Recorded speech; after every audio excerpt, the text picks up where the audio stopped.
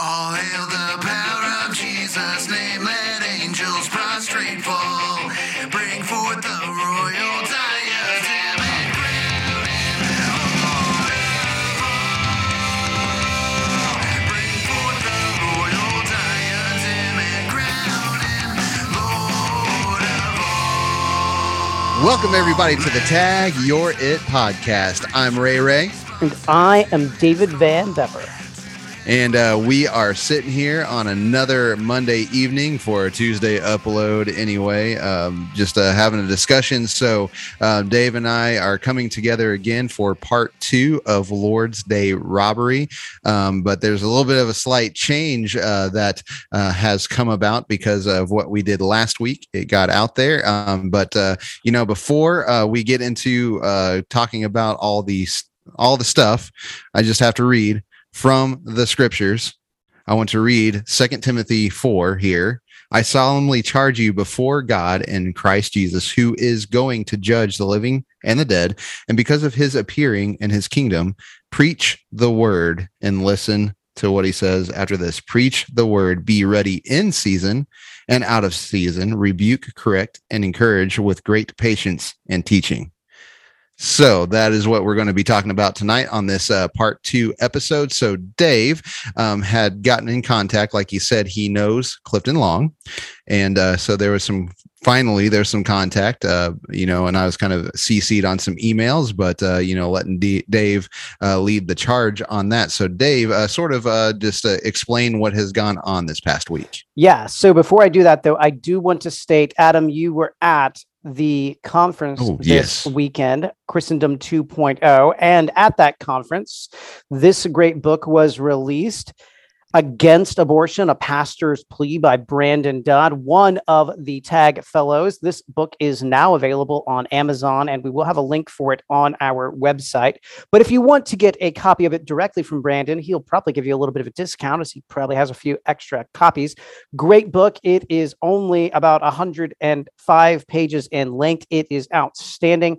Well-written, release number 2 from BNR Publishing. And we will and hope to have a book out at the end of this month, quite possibly, if not the end of this month, the start of next month. And it will be called Make America Prophesy Again. And of course, Brandon writes the foreword to that book. It is a book that I did write, but I will state with great help and great insight from Adam. It actually took a longer period of time to get that book out, because I was definitely encouraged by Adam multiple times. So everything that I do, I always want to make sure Adam is one of my great motivators for that. So if you can, get on Amazon and get yourself a copy of Against Abortion, A Pastor's Plea. Outstanding, exceptional book. I really enjoyed my read of it. I think you would be enjoyed too, because it is purely from a pastor's perspective as to why not only a pastor wants to be consistent in abolition, but why those in the pews need to be consistent with abolition. And so this is always just a major component of who we are as Tag You're It. We are directly connected with abolitionism. We're not like only abolitionism, but that is inherently something that's really big for us and something we want to encourage people on. So now, Adam, to answer your question, brother, my interactions with Brother Long, and I want to state this too, by the way, I hope that nothing that I said was pejorative or demeaning. I wanted to be honest last week. I wanted to make sure that there was a heartfelt plea, because more than anything, my desire is individuals who want to play, and I will use some cultivation theory, because Adam and I were talking about that before. Cultivation theory is a communication theory. And one of the things that it advocates is this mean world syndrome, where people believe things are worse than what they actually are. And what I see perpetuated from individuals like Brother Long is that, oh my goodness, the boogeyman that is Reformed theology, the boogeyman that is Calvinism, all that does is destroy unity that really should exist within the body of believers. And so our real goal last week was not to bash Brother Long. In fact, if you would, I would be glad to show one would like to see any of the interactions that I've had with him through my emails to him. They've always been gracious. I've always referred to him as brother. I've always tried to be exceptionally kind in the way that I deal with him, because I believe that he does want people to come to salvation. I believe he's a fellow believer. And likewise, I believe that we can minister together for the good of the gospel, which is an incredibly important thing and exceptionally relevant. Here we live in a polarizing time. The last thing we need to do is to attack people in the church who actually preach the same gospel. Certainly important issues, but the dogmatism that exists within a second level or tertiary doctrine that is perpetuated from behind the pulpit on the 27th is exceptionally problematic. So I want to let you know that we extended an invitation to Brother Long. We wanted him to come on the podcast here today. Not only did I send him one email, I sent him multiple emails to try to invite him to come on. And so I want to just share real briefly some of those interactions, because I think that they were really good. So last week, right after the show, I did send a message to him and invited him to discuss this, to call me on the phone to discuss it. Listen, even if it wasn't, hey, come on the program, talk to me, allow me to share with people. You know, you and I had a great hour-long discussion, and we were able to work through some things in a way that just demonstrated Christian unity. But here's what Clifton Long said to our first response. And Adam, again, I would love any insight, any response that you have. He writes, Dave, I appreciate your concern for my ignorance and confusion, as well as your desire to talk with me and help me see things correctly. I want to say one thing. Ignorance is not a sin. You don't know what you don't know. Like, ignorance is not a bad thing. I'm exceptionally ignorant on how to work on cars. I'm exceptionally ignorant, Adam, on how to cut people's hair, right? Like, I don't know how to do that. Like, okay, I could take a razor and like shave people's heads, but I'm ignorant on those things. I'm ignorant when it comes to brain surgery. I'm ignorant when it comes to dentistry, orthopedic medicine. I'm ignorant on those things. I don't know. I haven't studied. But if I were to begin to outcry or decry any type of area of expertise that I don't know about, and I ignorantly lambasted that concept, that position, then I am the one in wrong. I have failed. I have been willingly ignorant, or maybe I've not been willingly ignorant, but I was just ignorantly ignorant. I didn't know what I didn't know. And so when someone then would say, oh no, brother, let me explain this to you, I would want to take a seat back. That's where it becomes an actual problem. When people point out, no, brother, you don't understand this right. And they say, let's just talk about it. I mean, off the record, like not recording it. If you want to come on and record and demonstrate Christian charity and unity, we'd love that. But when you use this, your concern for my ignorance, well, if my concern for your ignorance is actually genuinely sincere, then don't you want to come to me? Yeah. And so,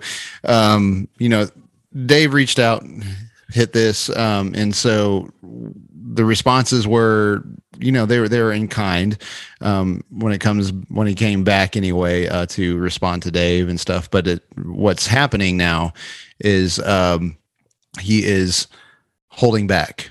Yeah. And he came in. And so the reason why we're not going to hit the same video, because he comes back last Sunday. So yesterday, he came back to his congregation to talk about it. And so instead of keeping on going with the last video, we're going to end up dealing with with yesterday's sermon, which again is another Lord's Day robbery, because instead of contacting Dave or me, making a Zoom call that went unrecorded, or coming on the show today to answer our invitation to, hey, let's have a discussion, not we don't have to have a organized debate where you have to prepare an opening statement, have prepared cross-examination questions, and have be ready to take rebuttals and then have a closing statement. Okay. We're not asking for that. We're asking for a informal discussion, just just normal Tag Your It stuff here.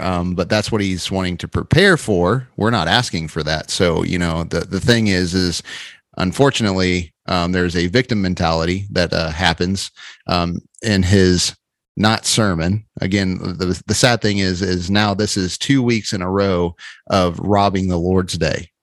So where his people need to hear the word of the Lord, he's gotten mad about man's opinions, yet that's what he is giving from the pulpit.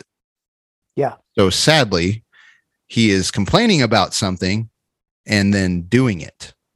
And so here in this video, in this sermon, he does have some sort of apology, but an apology that does not actually come out in action. And so that's where I would have to hit him. Well, and on Adam, that, so here's the deal too. I sent that email to him on Tuesday, right? So he could have called me on Wednesday, Thursday, Friday, Saturday, and been like, brother, I want you to know there are some things that I said that I'm going to publicly go back to my church and like apologize for, like, that was wrong. Right. But no, it was no. In fact, just to follow up a little bit more on that email, here's what he wrote. You may be sure that I will respond. I ask that you allow me the time you obviously had to prepare your rebuttal. Your rebuttal, brother, someone sent me this actual sermon and said, I have a son who is part of this association. What do we do? What do I tell my son to do? And I was like, man, holy cow, this is crazy. Again, I asked you in my emails to send me a copy of the resolution that you all passed because I would like to see it. Because as you well know, the Southern Baptists have actually already given a resolution on how Reformed theology or Calvinism and how traditionalism, because that's how it was first perpetuated back in 2011 and 2012, how those things actually can work together. And by the way, as you well know, Tom Ascol, who's running for president of the SBC, he's had numerous people that are not Reformed actually endorse his candidacy. So just want to point that out there. We did not have some like large, long time, like I didn't have some notes. Adam hadn't even seen the full sermon before we hit play. Like we saw it, we knew it was problematic, and we know what we believe. We know what scripture says. We know what Jude says, right? I hadn't preached Jude for like 3 or 4 years. I didn't like break out a ton of commentaries to know that you were mishandling the context and the application of scripture, right? Like the exegesis that you were doing was not something that I had to spend hours and hours and hours upon. It was easy for me to see the eisegesis that you were committing. And here's the deal. Yeah. And here's the deal. Just like with the verse I read, be ready in season and out of season. So again, we're not wanting a formal debate. So there's nothing to prepare for. Like you don't have to do that. And you shouldn't have to do that to enter in conversation, especially the one that we're having, because you know what you said. We know what you said. You know what we said. It's just a conversation. And so you should be ready, because what you did, you made the claim that Reformed theology, and really, and I'll let you in on a little secret here. You've conflated Reformed theology with what is termed Calvinism. So Calvinism, just to let you know, is just, we're talking about the soteriology part. All right. Reformed theology is bigger, and you are utilizing, if you utilize sola scriptura, that the word of God, the Bible, is the sole infallible rule of faith and practice for all of life, then you are borrowing from Reformed theology, or else you would be a Roman Catholic. So understand that there's a difference whenever we say Calvinism and Reformed theology. Okay, so now you are corrected. Say, I'm sorry, right? And let's be brothers here. And don't backpedal, and don't take your stand still while you're trying to say, I'm sorry. No, understand that you are wrong about Reformed theology and Calvinism, and you're conflating them. It's strictly the soteriology that we're talking about when we say Calvinism, and then the doctrines of grace, and then Reformed theology is a much bigger thing. All right, they're two separate things, and you're borrowing from it. And then I understand that you say, I agree with, say, the idea of all man sins and totally depraved. I can hit you on a few things, but we can talk, because you probably agree with this more than what you would want to think, because you have a prejudice against the soteriology. But I'm sure in conversation, we're going to come out and be a lot more in agreement on that end. But, like the thing is, you made the claims that you did. That means you already know. You should already know what to talk about whenever we are talking. So now that you are going, well, I'm going to go back to the scriptures, you're kind of going, well, do I know? But then you told your congregation for certain a lot of things. So do you know or don't you know? And can you say, I'm sorry, I shouldn't have done that. I shouldn't have spent the Lord's Day talking about something that I really don't know. But if you do know and you can make those claims, then you could be able to come and have a conversation with us. So now I'm highly confused. Well, and here's the thing, Adam, about where he is. Yeah. And here's the thing with this, Adam, like when he says in the rest of the email, he says, well, I'm going to go back to my library in quotes and consult with its author. Great. Are you ready? That's Reformed theology. Number one, sola scriptura. Exactly. And the priesthood of the believers. Notice that you didn't have to go to the Pope to ask him to tell you how to understand that. Like, that's a reality, right? Not only are you doing sola scriptura, you're also grabbing that priesthood of the believer, which is also part of the Protestant Reformation, as based very much in Luther. Yeah. So, I'm still left highly confused. We can't have a conversation. And again, you should be ready in season or out of season if you are qualified to be a preacher of the Word of God in front of a congregation that's overseeing a congregation. You should be able to do this already. You should have been in the Word already and know it. And that's how I could listen to 35 minutes of that sermon and be able just to respond quickly, because I already know what I know. I already know what I believe. I know where to go. I can have a conversation. And so again, don't assume you can't assume our study, because this is a very informal podcast. And if you knew the podcast, then you would have been able to go, oh yeah, they're pretty highly informal and they go in and tackle an issue because they have spent time in the Word in the past. Yeah. And this podcast is a culmination of that. So whenever, there's a lot of times where we don't know what we're going to talk about till that day, and it's about an hour before we actually hit the record button. Yeah. So, what? That's the thing that I think is so fun about the podcast, by the way. We are always just, hey, we both live lives in ministry in various ways. You're a lay leader in your church, a deacon. I don't know that you're actually a deacon still, in the active deacon in the church that you're in. And I'm a pastor, and I get to be a college professor as well. And by God's grace, we get the opportunity to just think through different worldview issues. But Brother Long, here's one of the things, and I'm speaking directly to you. I hope, and I will send you a copy of this. This is not a criticism about your ability or call to ministry. Like, I want to make it clear.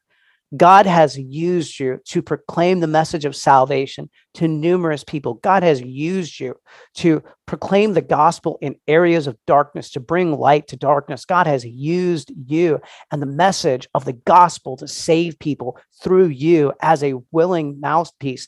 Praise the Lord for that. But your charges and the implications of your charges say, nah, Dave hasn't been used by the kingdom. In fact, he's anti-kingdom. Yeah, and that's the thing you didn't. And again, like, I didn't get all the way to the end of this one, and there was enough to respond to, and we can do a part 2, or like a part 3, which would be part 2 of this. But I never heard you say, I'm sorry for the charge of Antichrist. Do you know how big of a charge you made, even though, you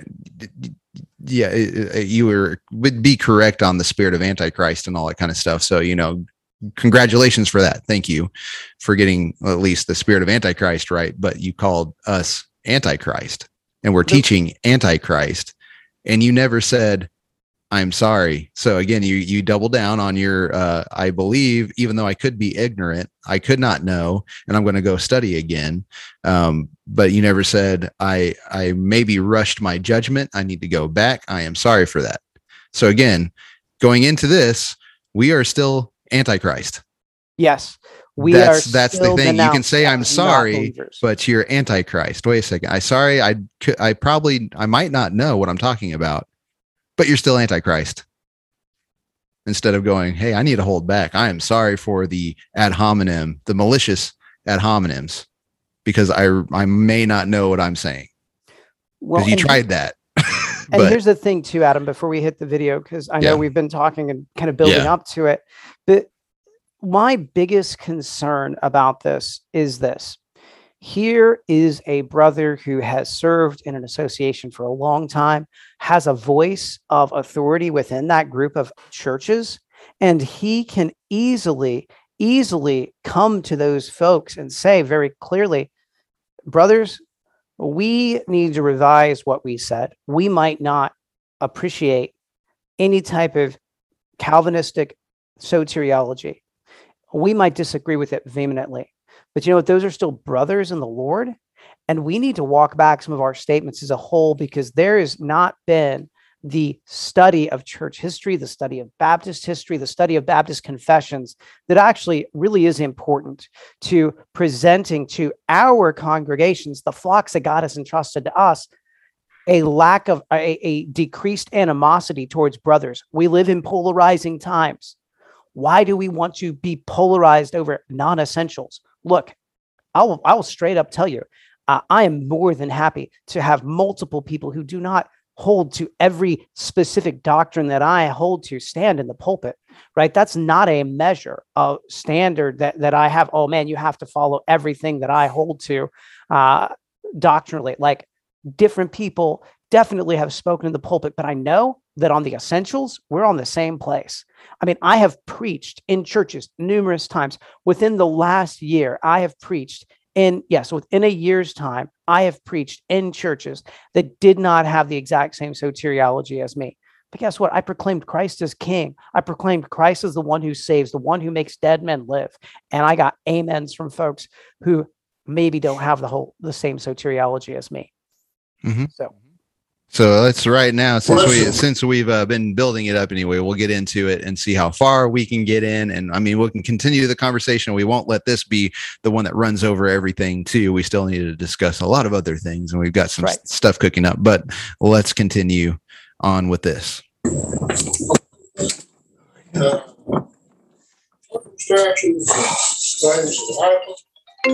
Oops, I'm getting a phone call, and I didn't hit do not disturb. Sorry about that, fellas.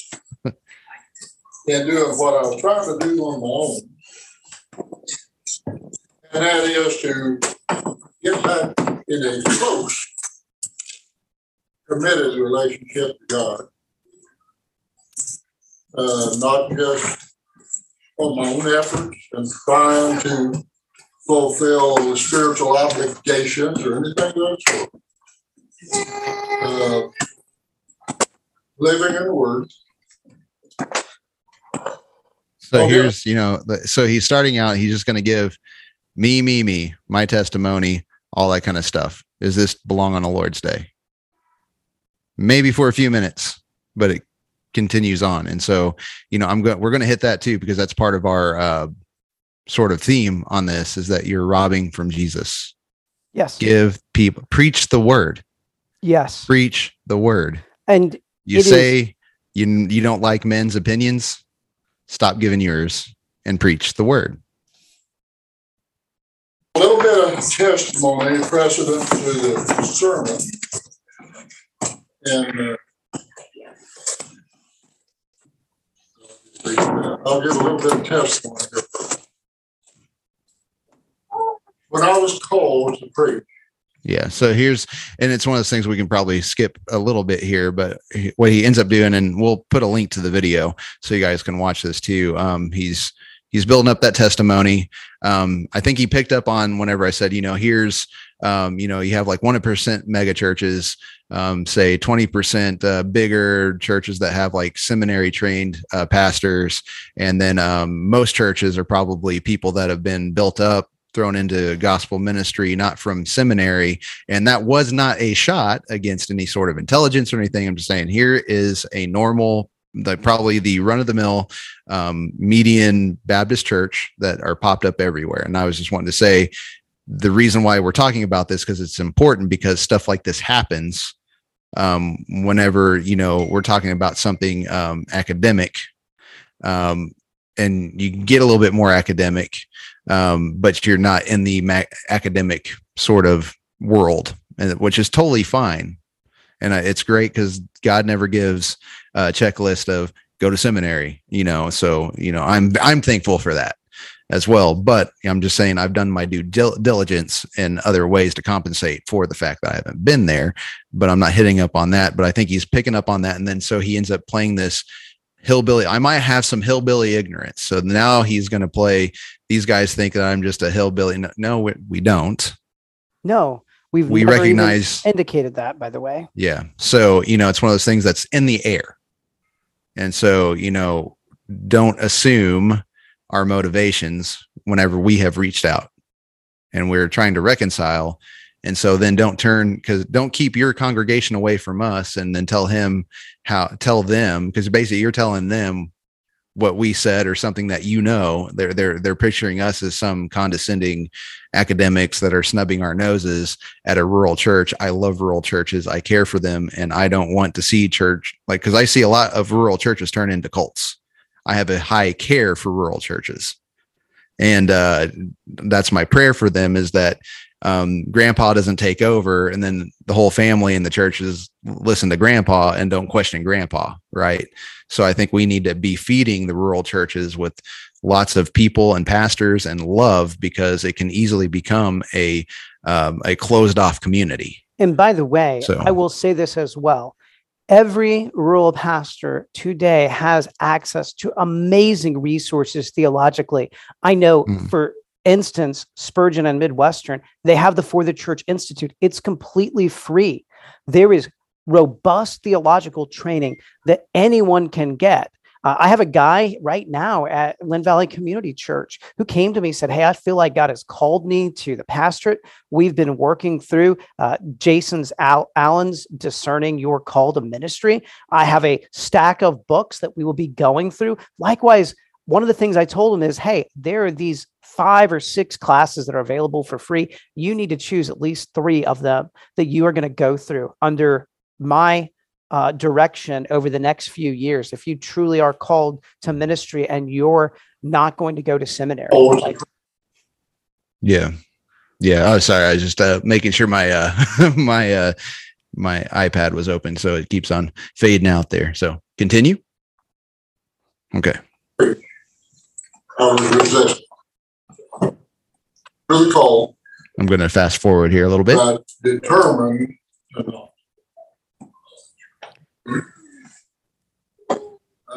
Besides God, and I was going to get this worked out.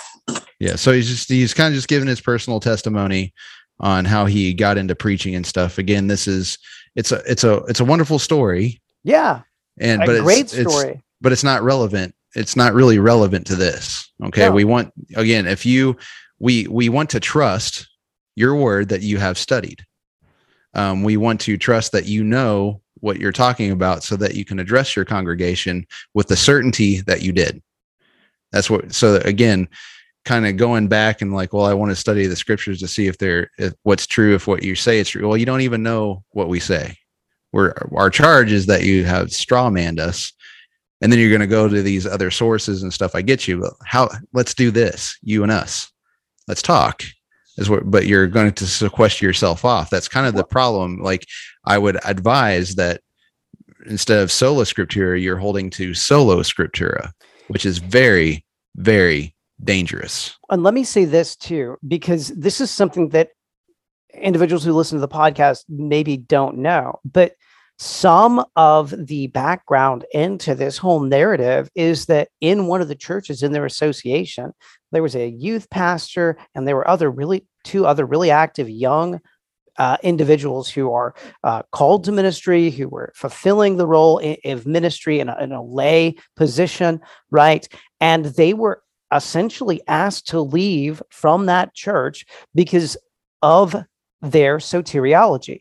So what happened within that association is the pastor of that church went and talked to all the other churches and poisoned the well against these folks, and then brought about this. Well, are you ready? Many of those individuals knew me and wanted likewise to try to bash me as well. And so have they actually ever taken the time to sit down and visit with with anyone who affirms a more reformed position and who has a maybe more reformed leaning or Calvinistic soteriology? Have they actually sat down and taken the time to talk with them and try to understand how they're actually on the same team? Mm-hmm. And in voicing them to God, he never belittled my concern. He simply answered with your word. read it, but I never really had completely studied it or, divided it. And he said, I said, the church you got me in. I said, there's probably not one person there better qualified in knowledge of the Bible than I. He said, I didn't call him a convert. And he said, if you do it right, you will depend on me. And that's totally fine. Amen. All right. So, but the only thing is you're called to rightly divide it. So we hope that you have used some studies to be able to do that. But in order to do that, you've probably had to go outside the 66 books to do that. So do you know what hermeneutics is? Do you know how to read the Bible? Do you know how to study the Bible and who helped you? Or are you doing this on your own, which is very scary because, like, again, God has given people gifts so that hands and feet and eyes and noses and elbows can all work together. So I would say this, Adam, on that, because I think it's a key thing. We are certainly called by the Lord, but that calling does need to be accepted fearfully. And I appreciate the way that Brother Long seems to me from his statement that he is very, very sincere in saying, Lord, I want to do it right. Amen. But there's also a component of that. Is it a false? And I cannot judge hearts, but if it's a sincere desire to rightly divide the word, okay, when you have been pointed out, when it has been pointed out to you that you eisegeted the text of Scripture, that's something that needs to be repented of. And that's in the video, as far as I've seen, there's no like, I'm sorry, but I utilized you three wrongly. So do you care about rightfully dividing the word? You didn't. So what you going to do? And I'm going to say this. We had a guy come and preach here at Lid Valley just a little while ago. Justin Long did an excellent job, or Justin Love. He did an excellent job. And one of the things that he shared very clearly was how fearful he was from behind the pulpit. And I would agree. I really want to do the best I can. And I have made many errors and many mistakes. And I've called people, hey, if you've heard me say something wrong or teach something that is doctrinally unsound, come to me, point it out to me, look with me at the text of Scripture, and let's make sure that I'm rightly handling the word. The church should keep you accountable to that. But if your church isn't, then other brothers in the Lord want to keep you accountable to that. This was a public thing. It was sent out to the public. In fact, it was stated, I want this to go worldwide. I don't want it to go worldwide when I mess up in the pulpit. I'm not trying to be demeaning here. I'm being honest. Own the fact that you made a mistake when it came to the exegesis of the text and you eisegeted and inserted things. That is real. If you really fear God's word, God, and want to rightly handle his word, recognize, man, I'm going to get it wrong. And when you do, own it. Mm-hmm. I wrote Bible. I'm the author. If you get yours from me, do you think I can tell you what I said and help you to understand?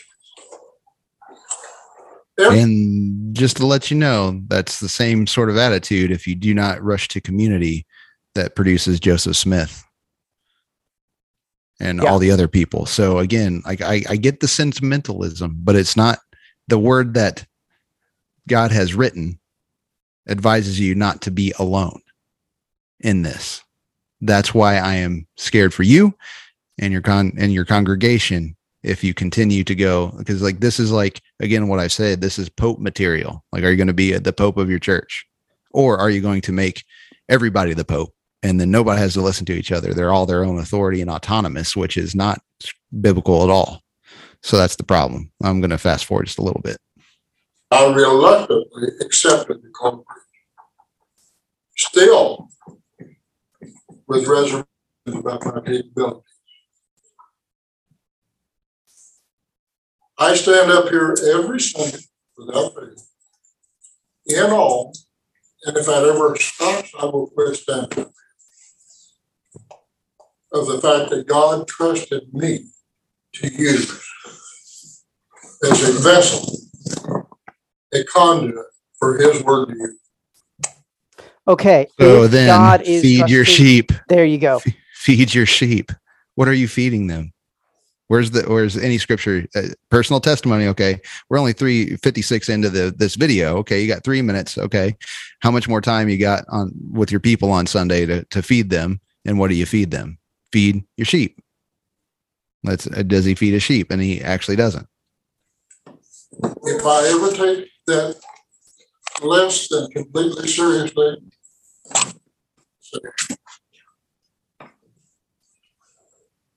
just to think that I have never got in this pulpit and failed to yield myself completely to the Lord. I made the effort. I prayed the prayer. But there was a Sunday recently, Here we go, that the message was from God, given me by the Holy Ghost. Okay, so he was talking about that Sunday that we talked about last week on the show. He said that message was written, what was given him by God. It was God's word. All right, it was given to him by the Holy Spirit to preach what he preached that Sunday. So is that message? So there is no sorry that I eisegeted the text. So he's going, what I preached is what the Holy Spirit gave me. So therefore the Holy Spirit said so. So if the Holy Spirit says that you can preach against Reformed theology from Jude 3, can you question it now? Can his congregation question that? We're questioning it. I'm questioning it. That's the whole point. Like, how do you get from that to here? And you never did. You just asserted it. We're calling that out, saying you can't do that. That's not what we should do. And it's okay to be wrong, but you have to actually be sorry. But here's the admission that he's not sorry for the eisegesis. But Clifton Long took over in his delivery. So the delivery was wrong, but the message was right. So the delivery, so are we talking about, and I'm very serious, I'm not trying to like split hairs, but if we're talking about the delivery, do we mean the tone of the words being said? Do we mean the choice of the illustrations being used? What are you talking about? The delivery was wrong. Like, that is a very vague, and as one who is always watching a lot of speeches, delivery, when I talk about delivery, I'm talking about nonverbals, I'm talking about tone, I'm talking about pace, I'm talking about rate. That is delivery. I'm confessing. I'm just you. My God. I'm agreeing. Confession is agreeing with God. Right? That was pointed out to me by the very people that I attacked. So real quick, I want you to understand something. He made it clear. Yeah, it was pointed out by people who attacked. There's extra noise, but I wanted to make sure that the people who he attacked, it was pointed out to him by the very people he attacked. What was pointed out? That your delivery was wrong, or that your exegesis was wrong? And the message that he said was wrong. I have nothing wrong with passionate delivery, by the way. Again, like if we got mad about somebody getting loud and like body into it and all that stuff, then we're hypocrites. So we're not going to get mad about that. It's literally you taking the text, rightfully dividing it, but you didn't. And then you attacked without any sort of backup, and you just push, but you never like brought anything to go, here's why it's wrong. Here's why it's wrong. Real quick, I'm going to jump in here on this because I think this is important. And this is a little bit of an aside, but I think it's important. Yeah. Brother Long, wouldn't it be better to have a dialogue instead of saying, now I'm going to respond to this video? Now we have to do this because you've refused to engage us, right? Like, these are things that you declared from behind the pulpit. Your confession was not, man, I mishandled God's word. It was, my delivery was wrong. Well, what does that mean? I mean, like, seriously, I'm not trying to be a jerk, but what does that mean? What does that mean to your people? Like, how do they understand my delivery was wrong? Are you going to expand on that? Well, that's what I would hope that you would do, is give me some nuance for how I understand what you mean by your delivery was wrong. Yeah. And so, yeah, it's one of those things that this could be something to take place on the Lord's Day. If you were going to say, I had totally mishandled scripture, sorry guys, and then repreach Jude 3, and contending for the faith and its context and stuff like that. Give your people the them then so that you can get to the us now. But that's not what you do. And so again, you've robbed the Lord's Day. You've robbed Jesus the glory. You've robbed your people the food they needed to eat that week on their day of rest, so that they can go out to the rest of the week and actually win people versus divide people. You just continuing to sow division. I want you to understand something. The 27th day of February, the message was the truth. So again, he's not, what he said was the truth. He said that Reformed theology is heresy, conflating Calvinism and Reformed theology while stealing from Reformed theology. So he's doubling down on that. So again, he's not sorry about the eisegesis at all. Just the delivery of it, which is not what we're hitting him. So he's now again misrepresenting us still. And then not willing to come on and talk on the show yet. And utilizing basically his pulpit as a podcast, not Bingo. Being a pulpit. The methodology of delivery was. This is not how you contend for the faith. That's where I got involved. The doctrine of Calvinism in the modern Reformed theology, I still believe to be heresy. Okay, pause right there. The doctrine of Calvinism and modern Reformed theology. What in the world do you mean? Define your terms. Vague terms. Are there things about Calvinism that I don't agree with? Yeah, I'm not a Paedo-Baptist. I'm not. I do not wish to be a Paedo-Baptist. I'm more than happy to agree with you that Calvin got that wrong. Luther got that wrong. Yep. No problem. Modern Reformed theology. Do you know that Calvinism again is separate from Reformed theology in the sense of the distinctive issue of modern Calvinist? If I just say I'm a Calvinist, I'm just saying, because you still need to ask the question, well, are you a Presbyterian? Or are you a Baptist? Right. Or even there's charismatics that are holding to the doctrines of grace. So again, you disagree with the doctrines of grace. And I mean, he goes on to hit the tulip, which then that's more right. So, he's going to hit the tulip. Do you realize Calvin didn't come up with a tulip, and that was the Synod of Dort? Have you read that? So that's the source, not the, that's not Charles Spurgeon, which came later.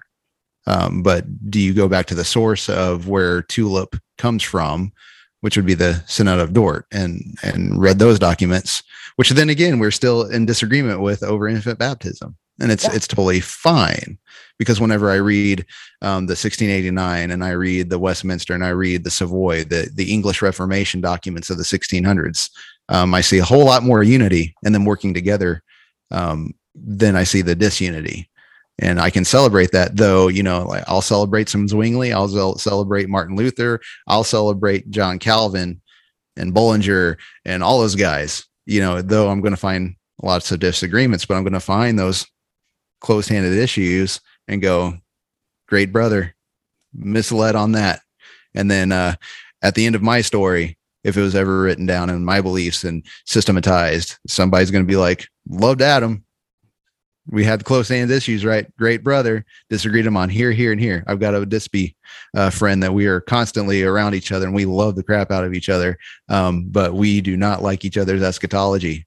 We love each other, but we closed-hand issues. It's the same thing. Well, Adam, so it's one of those things. Does he know this? And what are the definitions? And is he feeding people definitions, or he's just saying it's bad and it's like here from them? But do they know what they are saying amen to? Yeah, that's the issue. That vagueness only creates further divide.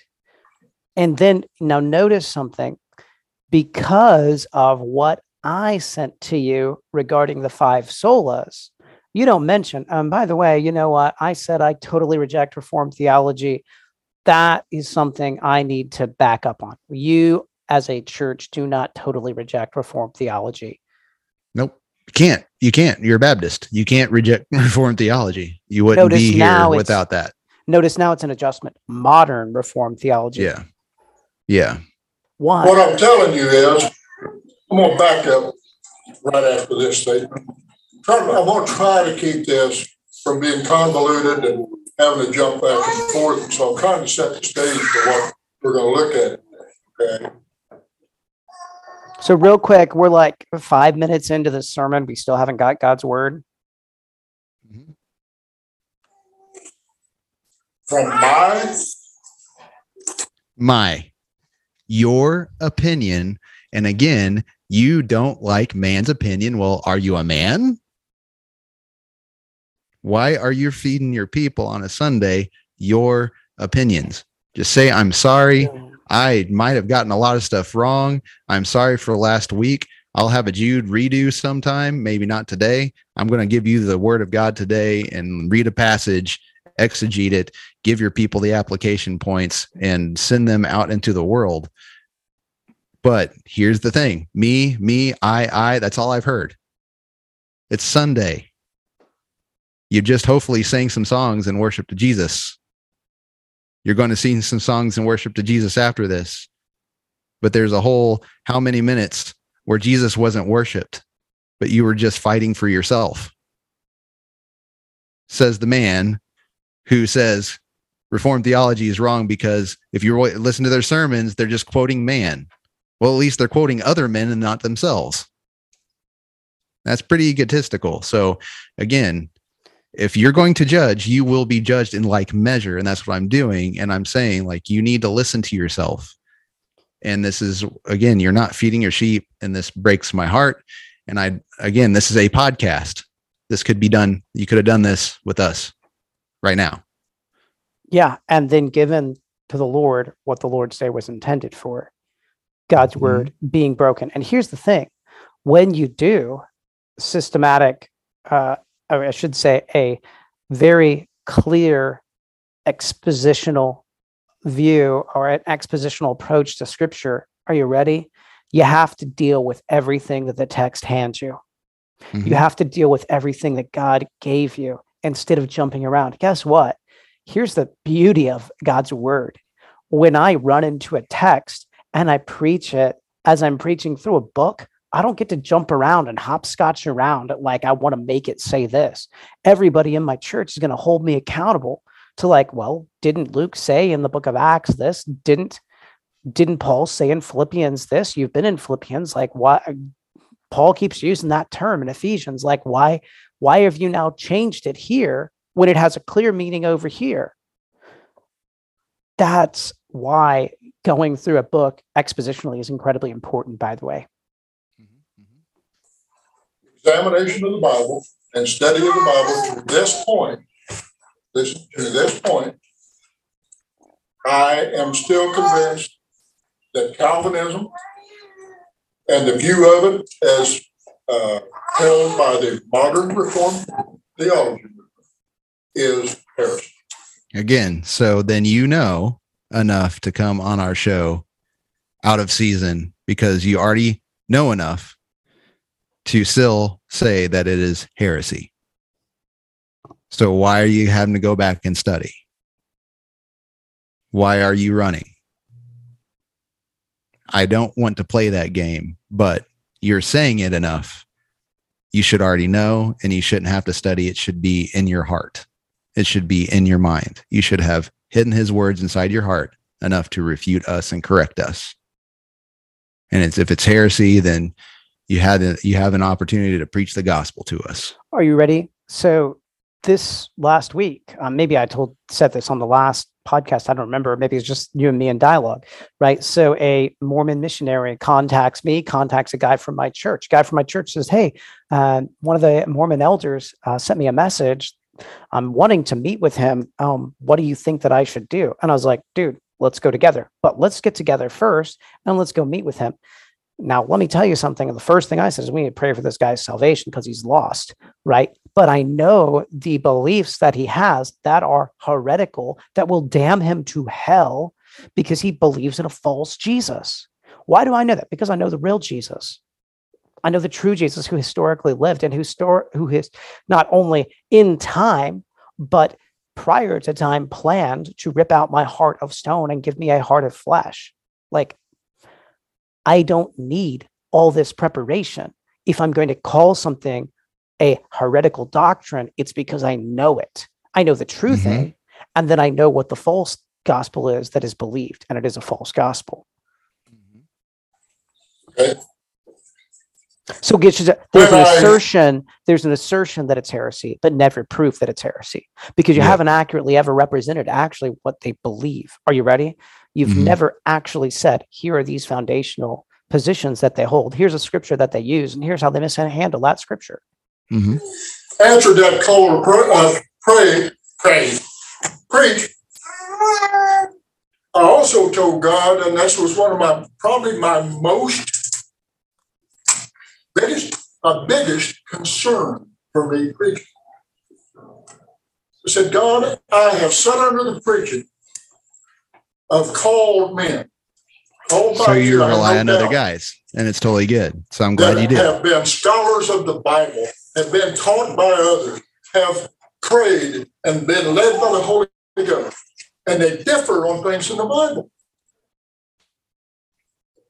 I said, look at closed communion. Devout, Bible-believing, Bible-teaching Christians, born again, saying that it should only be taken by the local called-out assembly. Right? The local beautiful analogy, brother. You got it right. Amen. People. So do you believe, are you a closed communion guy, and you're going to call it heresy on, say, its antithesis, and then are you still going to call them brothers? What, Yeah, but he's recognizing here that he holds a different position than other people that he said are ready, studied under the wisdom of other men, no theology, no scripture. Do you see? They're not heretics because of their view of scripture. Now, there is a heretical view of the Lord's Supper that the Catholic Church holds because they believe that it brings salvation, that it merits grace. Guess what? That is counter doctrinal to an Orthodox view of salvation. Anybody else testing? I don't care who they are. Maybe a preacher, evangelist, members of another church, can't take it, it's closed. Someone equally convinced, equally saved, equally called by you to preach, and they hold an exact opposite view. That it is an open communion to all believers who meet certain conditions of salvation and baptism and so on. But they don't have to be a part of that local assembly to take it. Okay, so again, just if you call us heretics, though, this is a bad analogy because you're not calling these other people heretics. You're still allowing them to be brothers and sisters. You just don't meet at the same building together to worship together. But you called us heretics, though. That's not so. It's still a false analogy on your own position. So that's the bad thing. So there are people that say that if you smell alcohol, that's a sin. There are people that say you can drink it but don't abuse it. That's not a sin. Both of them called, both of them Christians, both of them born again, both of them sold out to you. How do I know? Because there is only one truth. How do I know? I don't want to spew error from your pulpit. How do I know that what I'm telling them is exact, that I'm not taking on something that's passed on to me in error? Are you ready? You examine God's word. You look at church history. You pray on it. You understand traditions and where the traditions might blind you. You again test that against scripture. You look at how the church has, again, here's a little historical theology for you. That's why historical theology is so important, right? It lets us understand. Guess what? There are some people that have different convictions on this. You'd ask, does scripture say that it is a sin to drink alcohol? That's systematic theology, by the way. That's a systematic theology. And then you question. find out, okay, wine is a mocker, beer is a brawler, but then at the same time, God's telling people to drink some wine and beer and have a celebration. Right? So, do we have a contradiction? Are you going to be Bart Ehrman or Hegel or whatever, or are you going to be like, no, they're both true. And I'm the problem. And so then what we need to do is maybe not slam each other. And understand, guess what? If you're ministering in like a recovery ministry, I think that it is a sin to drink alcohol. If you're in a recovery ministry type of church and what you're doing is going to cause other people to stumble, it is sinful. Mm-hmm. Elijah was simple. You got the Bible.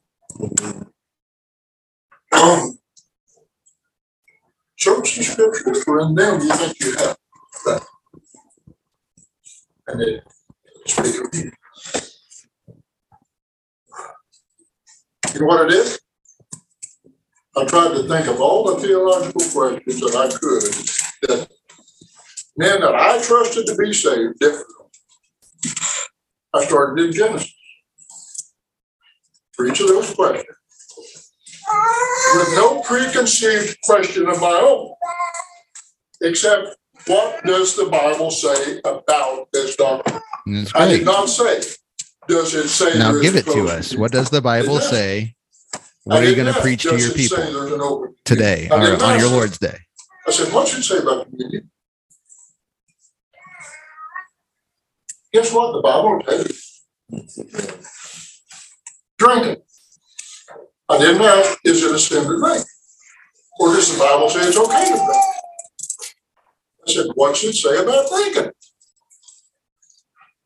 That was 5 books in. Every place it didn't mention wine, strong drink, anything that had to do with drinking. I was looking at it openly because I wanted to know the truth. I gave you the truth. People would still differ with me, some of them. Even if I'd have lived them on the same path, I'm going to hit the 10-second fast forward here. In response to that. What I did on February 27th was reprehensible. What was reprehensible? Okay, so I was speaking the truth, but I was reprehensible. Okay. I'm confused. Because the Holy Ghost made it personal.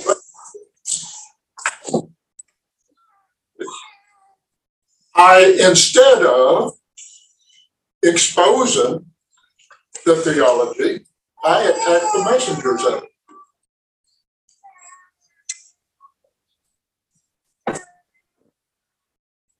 Do you remember me standing in this pulpit repeatedly lately talking about how we Christians think that we can get up and lambaste everybody else about how stupid they are and expect them to accept our message? I was guilty of the same thing, wasn't I? You be honest about your past. Yeah, but the thing is, okay, and so here's where the appreciation is. Thank you for apologizing for the ad hominem, the not exposing it, and all that kind of stuff. And I can thank you for that, but I can only half thank you and say, you're forgiven, even though I'm forgiving you all of this. I'm going to I want to show you grace and mercy and compassion and being slow here. But the thing is you said that you spoke the truth, but now you said it was like you were horrible. So what is it? So now where you've made yourself a victim, now you're saying, look at me. And you're utilizing I'm sorry to do that. All right. Because you have not explained, like, why is your message true, even though it was wrongly divided? That's what we hit you on, was the eisegesis. So you did not pick up on that if you did watch our video, or if you didn't, then you're responding blindly and maybe to the emails. So this is why we need to have a conversation, and we don't need you. You shouldn't be doing a podcast from your pulpit on a Sunday morning. I was guilty of exactly the same thing. You know what they call it? They like reaction. Really? They would react the same way towards me? Sure. There's an accusation, a like reaction. We never name called. We never misrepresented. We simply looked at the handling of Scripture and critiqued the handling of Scripture as a mishandling of God's word. It is a pulpit crime. Dear friend, it is a pulpit crime to insert yourself into the text of Scripture, to force the text of Scripture to read something that it does not, and then to do so at the same time while creating straw men and burning them down on a Sunday morning on the Lord's Day, when it is Christ and Christ crucified that you should be preaching. If I honestly believe my standpoint, what did I do? I slammed the door on being able at all to influence him in that direction. No, you slammed the door on us being brothers. You called it heresy. You've said it's true. I understand in an email you said, notice that my salutation is brotherly. But again, you're saying words, but your actions are different. You're doing something else. We ask you to align those things. Are we or are we not brothers? And then act according to that. Stop calling it heresy, because you don't know. If you don't know something, you don't know something. So just say, I don't know. I do need to go back. But then again, apparently you don't need to go back because you're still calling it heresy, and to your estimation, to your study. So bring your study to the people. Let's have a conversation. And again, not having a podcast from the pulpit. So Calvinism and a modern view of Reformed theology is heresy.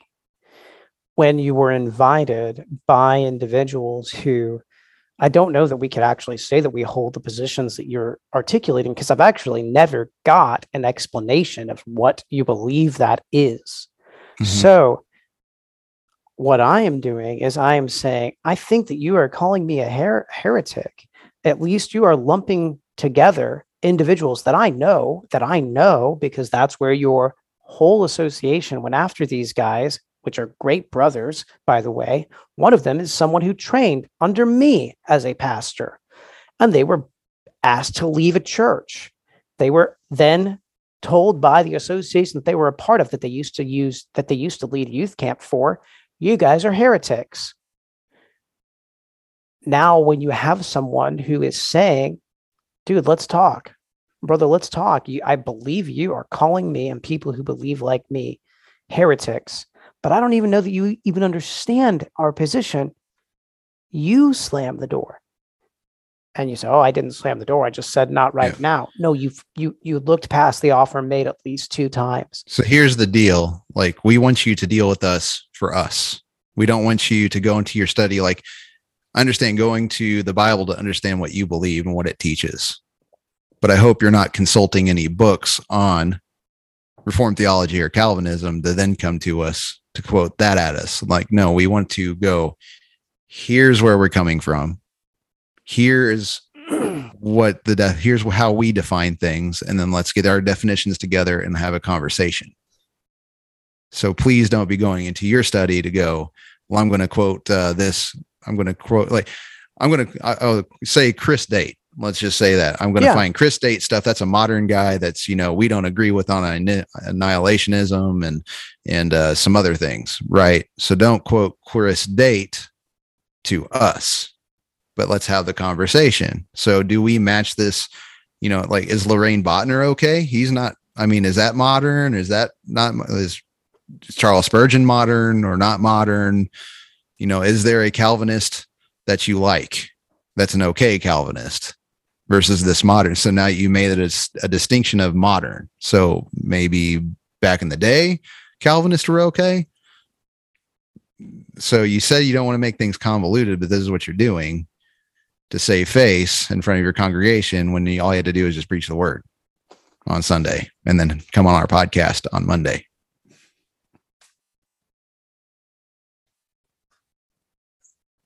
You understand me?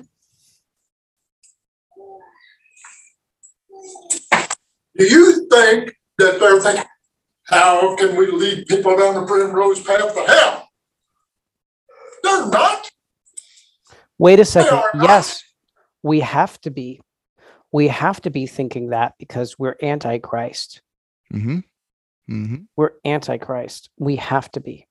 Again, he hasn't answered the charge of Antichrist to us. So, yeah. Thank you for picking up on that one. I am still dealing with their salvation. I'll be honest with you, I haven't put that correct. What did he say? Rewind that real Let quick. me. I am still dealing with their salvation. I'll be honest with you, I haven't put that correct. He hasn't put that. What I have done is begin the same process I did when I was called free. Examining the Bible. I'm going to go this far. If they are right, God will show me. If they are right, God will show me. Okay? I won't have a reference book of, what is it, Sproul and some of those that espouse this. It won't be my teachings. It'll be the teaching of the Holy Bible. Sola Scriptura. Sola Scriptura. But he's going to go solo Scriptura and not bounce any ideas off until he comes to maybe cut us down in a dialogue, right? So that's the problem, is you can just go ahead with what you already believe and what you already know and come into a conversation with us. So, but the thing is, I know that you've made a very strong claim. We need to contend for the faith, and you charged your congregants. You need to do this. We need to lose apathy over this and do this. And then when you're called out on the carpet to have a discussion regarding contending for the faith, you say, I better go study. Yeah. So if you were preaching Timothy 4, 2 Timothy 4, how are you going to example 2 Timothy 4 to your people being ready out of season? You don't feel like you're in the season in this conversation. So you're going to go to your study by yourself with nobody else. Whenever we're brothers that want to go, we can have a conversation and sharpen each other.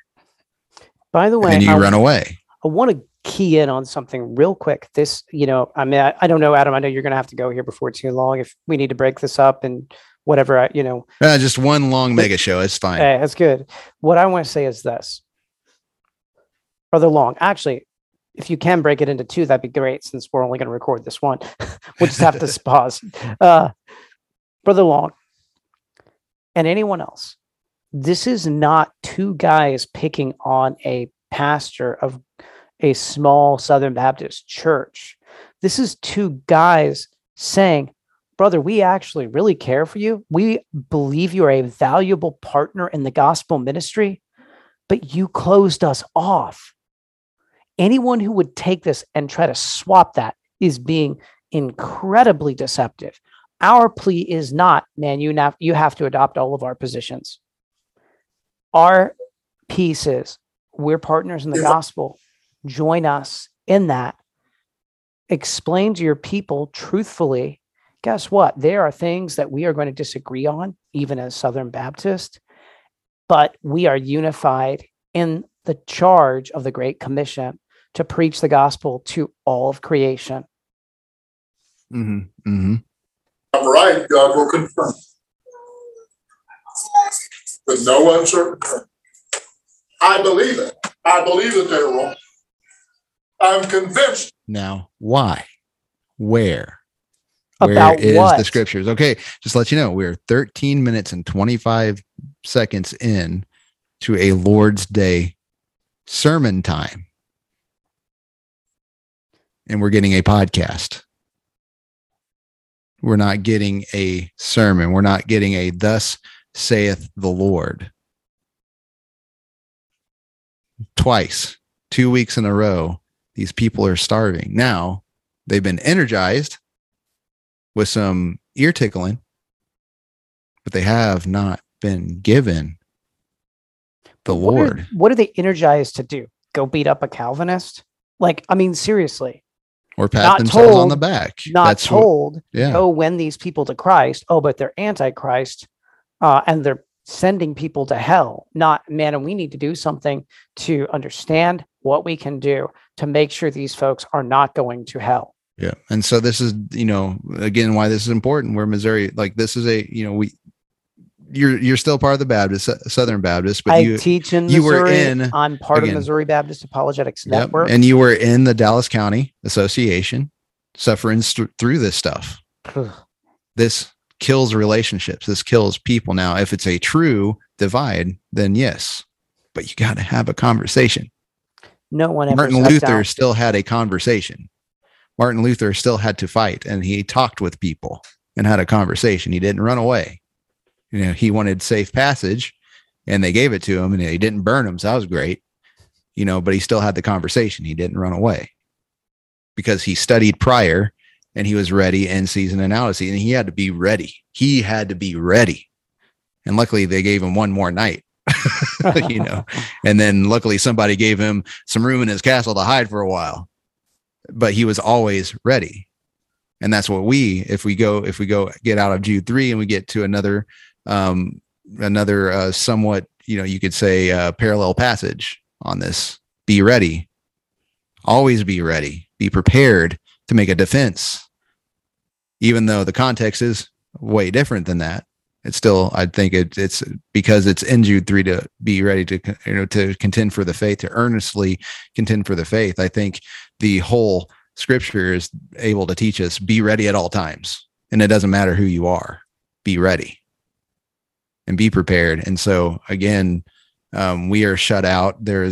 You've said that you apologize, but there hasn't really been an apology, and you've stolen 2 Sundays. What? Like an apology for, like, you've never said, what am I grieved about? I'm grieved that I misrepresented people. I'm grieved that I got you guys thinking in this manner, that there were these evil boogeymen out there that were in our churches that crept in unknowingly. Like, I'm sorry for calling them heretics, but they're still heretics. It's like, you don't have to either you're sorry and we're not heretics, or you don't have to be sorry if we are. I mean, that's how truth works. For all intents and purposes, know that they're wrong. You know what? God knows things better than I do. He won't keep it a secret from me. If they're right, he's going to want y'all to know. Ain't he? You know what I'm saying, ain't he? And they're striking back. At first it was offensive, and then it got comical. We were actually really never like offended in that sense. Like, but it is offensive to not rightfully divide the word, to which you said your way, like whatever, like the message was the truth. You had nothing to back that up. It was offensive because you eisegeted the text. It was offensive and then got comical. What was offensive? Yeah. What was offensive from my perspective was that, number one, you completely mishandled the text of scripture.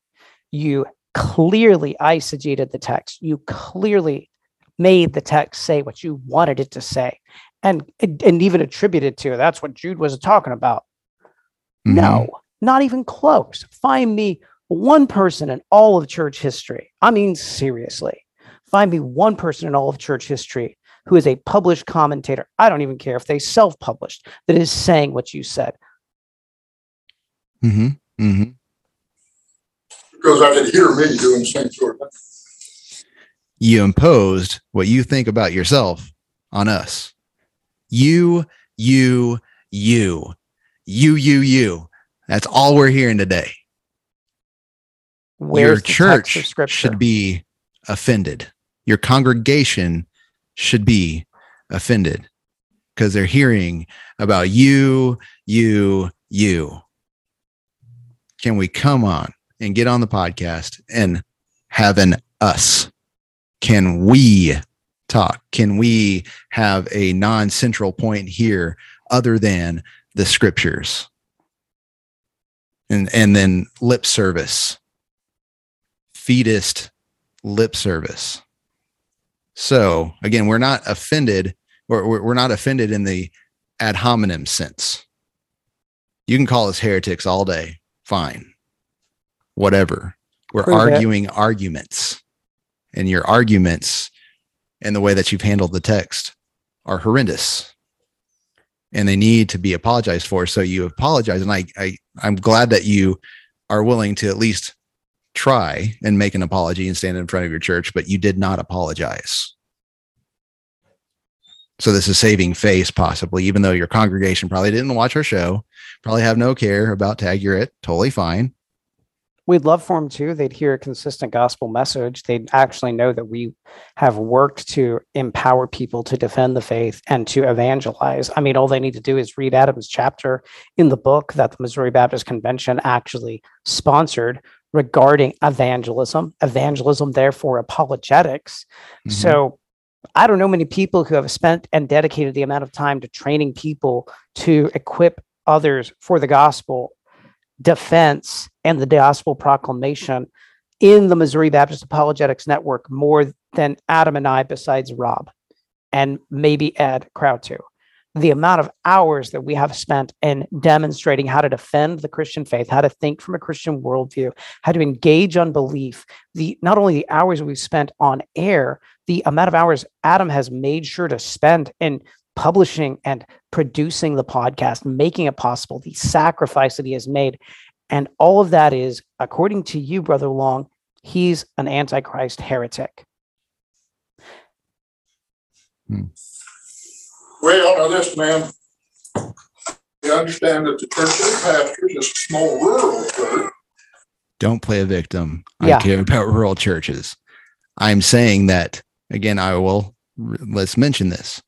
I was mentioning that this is the majority kind of church that we have. Yes. Praise God. I was saying a fact. Okay. I wasn't saying it in a pejorative sense. And I do care about the rural ministries because it broke my heart whenever I found out the uneven distribution of money from cooperative programs. I'm not blaming the NBC or anything like that. But I'm just saying, like, where people have cooperated, put their money together to go on mission, more goes to the cities. Yep. Understand there's more churches and more leaders. I get that too. So I'm not going to get on this inequity sort of stuff, but a lot more gets poured into the cities. And there's people that I know that have been like, I've been in a rural situation and I've needed more help and it got cut off, and it broke my heart because I know what the rural people do need. And it breaks my heart. How many times, Adam, many times did you drive up to Buffalo to minister the gospel in a rural community? If you don't care about rural pastors, then why in the world are we even talking? There's only 900 people in the town that I live in, right? Yeah. Mm-hmm. So again, my facts were not pejorative. I was just stating the landscape and why this is important. Why are rural churches important? Why are we hitting this? Because we could call it low-hanging fruit. A lot of people might think that we're doing low-hanging fruit here and just massaging our egos and trying to pick on someone. But that's not it. Like, we actually clarified. Care. Yeah, I clarified at the beginning, like, no, we're not doing this because it's easy. And it is, like, if I can admit this is low-hanging fruit, but I'm not doing it for that purpose. I'm not doing it to massage the ego. I'm just saying the majority churches are like this. And then you are one who wants to separate yourself from community. Which then should even cause individuals like me who are involved in Southern Baptist education to say, man, we want to make this affordable. We want to do things for you. And I would encourage any pastor who doesn't have the money to go to seminary. You don't have to go to seminary. Like, it's a blessing, but at the same time, it's also really difficult. And I'm not saying that an individual is, I've rarely met few individuals who are pastors that did not have the intellectual acuity to attend seminary. I don't know that I've met a pastor, honestly, that couldn't go and pass and complete seminary. It's a time thing. Look, even to this day, man, it is hard for me to be able to financially provide for my family and attend seminary. That's an actual challenge for me, right? All I find is I want to know more. So that's why people like Jason Allen have provided the For the Church Institute for individuals who are in these rural communities who want some more training. That's why they make these conferences affordable so people can go to them and get that training. It's incredibly important. That's why there's so many different places where pastor groups are being trained constantly.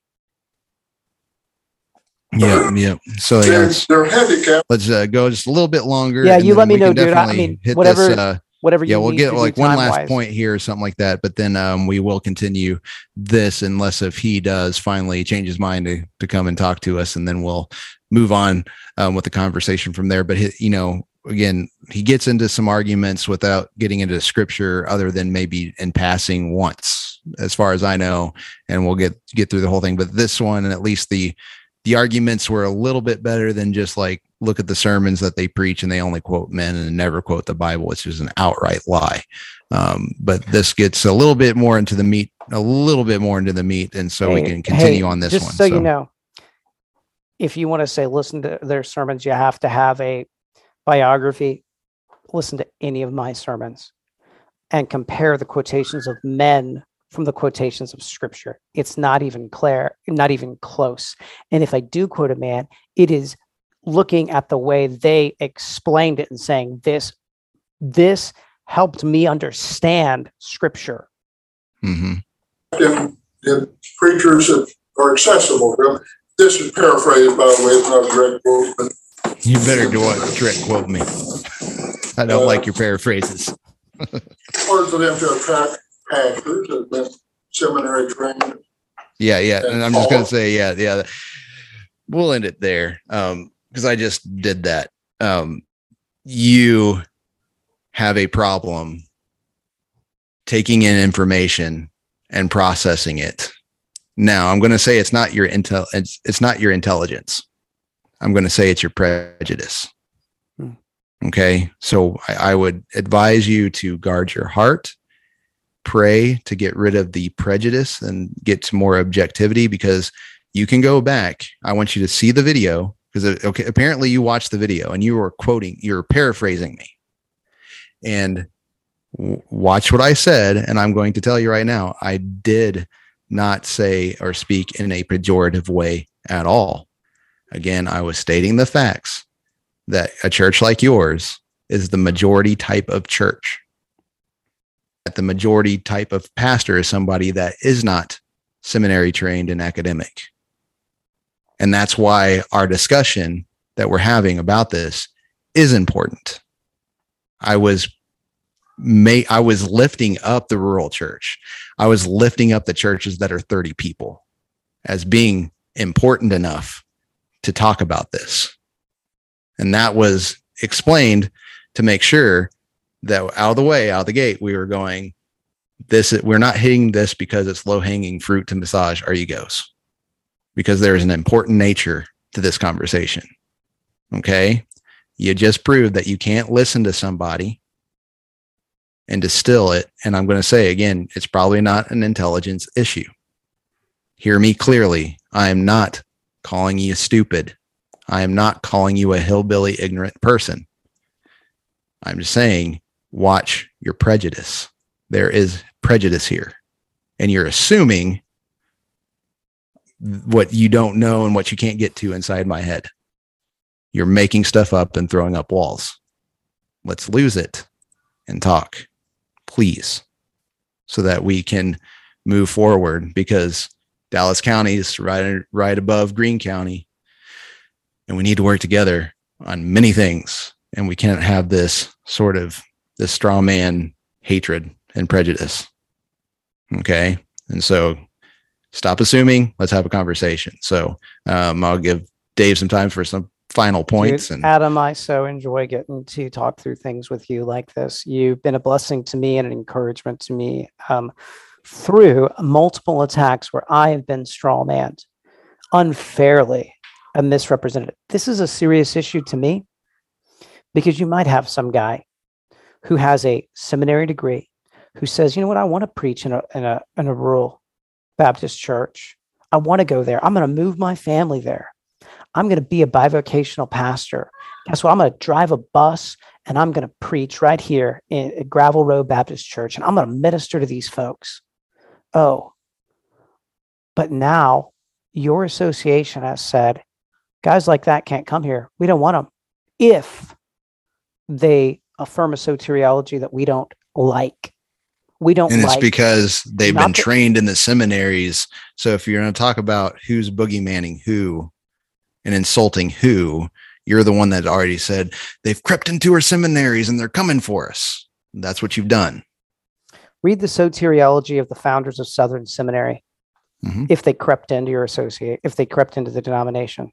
Yeah. And later on. And so whenever it comes up, I'll put the link up to the video already and you're going to see, I would, before we get there, if Brother Long listens to this, I would go over the New Hampshire and the 25 again and just let you know. And then we'll talk about this on the next show, but watch and you'll again, you show that the ununderstanding that you have, the non-understanding of the position of our position that you have, if all you see that is reformed in those documents is the eldership. That's another thing. That's why we need to have a conversation. So we're not videoing each other and you're not wasting a Lord's Day. And I would ask you to please next Sunday have a real, true expositional sermon that feeds your people. You starved them for 2 weeks. Please preach to them, give them the gospel. I know at least on Easter, I know I know better, so I don't have to worry about Easter Sunday. I know you're going to preach them Christ. Start this week too. Preach the Christ, get off of this, come on the podcast. We can do this here. That can be done here. This is the place. Okay. And my piece would be, Brother Long, demonstrate to other individuals that it's not okay to ad hominem brothers in the Lord. And it's not okay to call people who are heretics who actually are like 90% aligned with you on numerous things. That is not only toxic. Again, I'll repeat this one more time. We live in polarizing times. Guess what? You made your circle a little bit smaller and said, if you don't stand on this spot, you're going to hell. Before too long, the circle will get smaller and smaller and smaller until only your big toe can fit on it. And it'll be you standing on your big toe with your Bible, and that's it. And you're going to be fine. It sounds like you're going to be fine because that's seemingly all you need, all you want. So you're going to lose your congregation. But if you're like that, I hope you do. But I know it's not like that. We can talk. Let's get this going so that us Missouri Baptists can get back together and cooperate and go on mission together. That's why this is an important conversation. This is why we're doing this. Anyway, so I know it's a long, heavy episode and everything. Again, I hope it reaches the right people, right ears. I hope it's edifying. I hope that, again, you call us out if we have actually ad hominem for real on something that we haven't tried to be reconcilial. Hit us up on that. We appreciate the people that did watch the last episode and have commented that what they thought of it and all that stuff. We appreciate that feedback. Yeah, thanks for the shares and the likes and the subscriptions that we've had grow. Yeah, that's always cool. Yeah. So let's keep this conversation going. Again, this is NRNBC. We're cooperating. Again, I have to cooperate with Doug Ritchie, and I know that conversation, right? I have to cooperate with him as a Missouri Baptist, though we have our stuff. We get to cooperate with those people who are different than us. We get, by God's grace, through the unity that the Spirit brings, we can recognize that there are very important things that we adamantly disagree on, and we can sharpen one another because of our disagreements on those things. But on those primary things, man, we are on the same ground, and we will proclaim Christ crucified boldly. Yeah. Men must repent. Men must repent and trust Christ as their righteous judge, as their righteousness. Well, with that said, this is the Tag You're It podcast. I'm Ray Ray. And I am David Van Feather. And Soli Deo Gloria.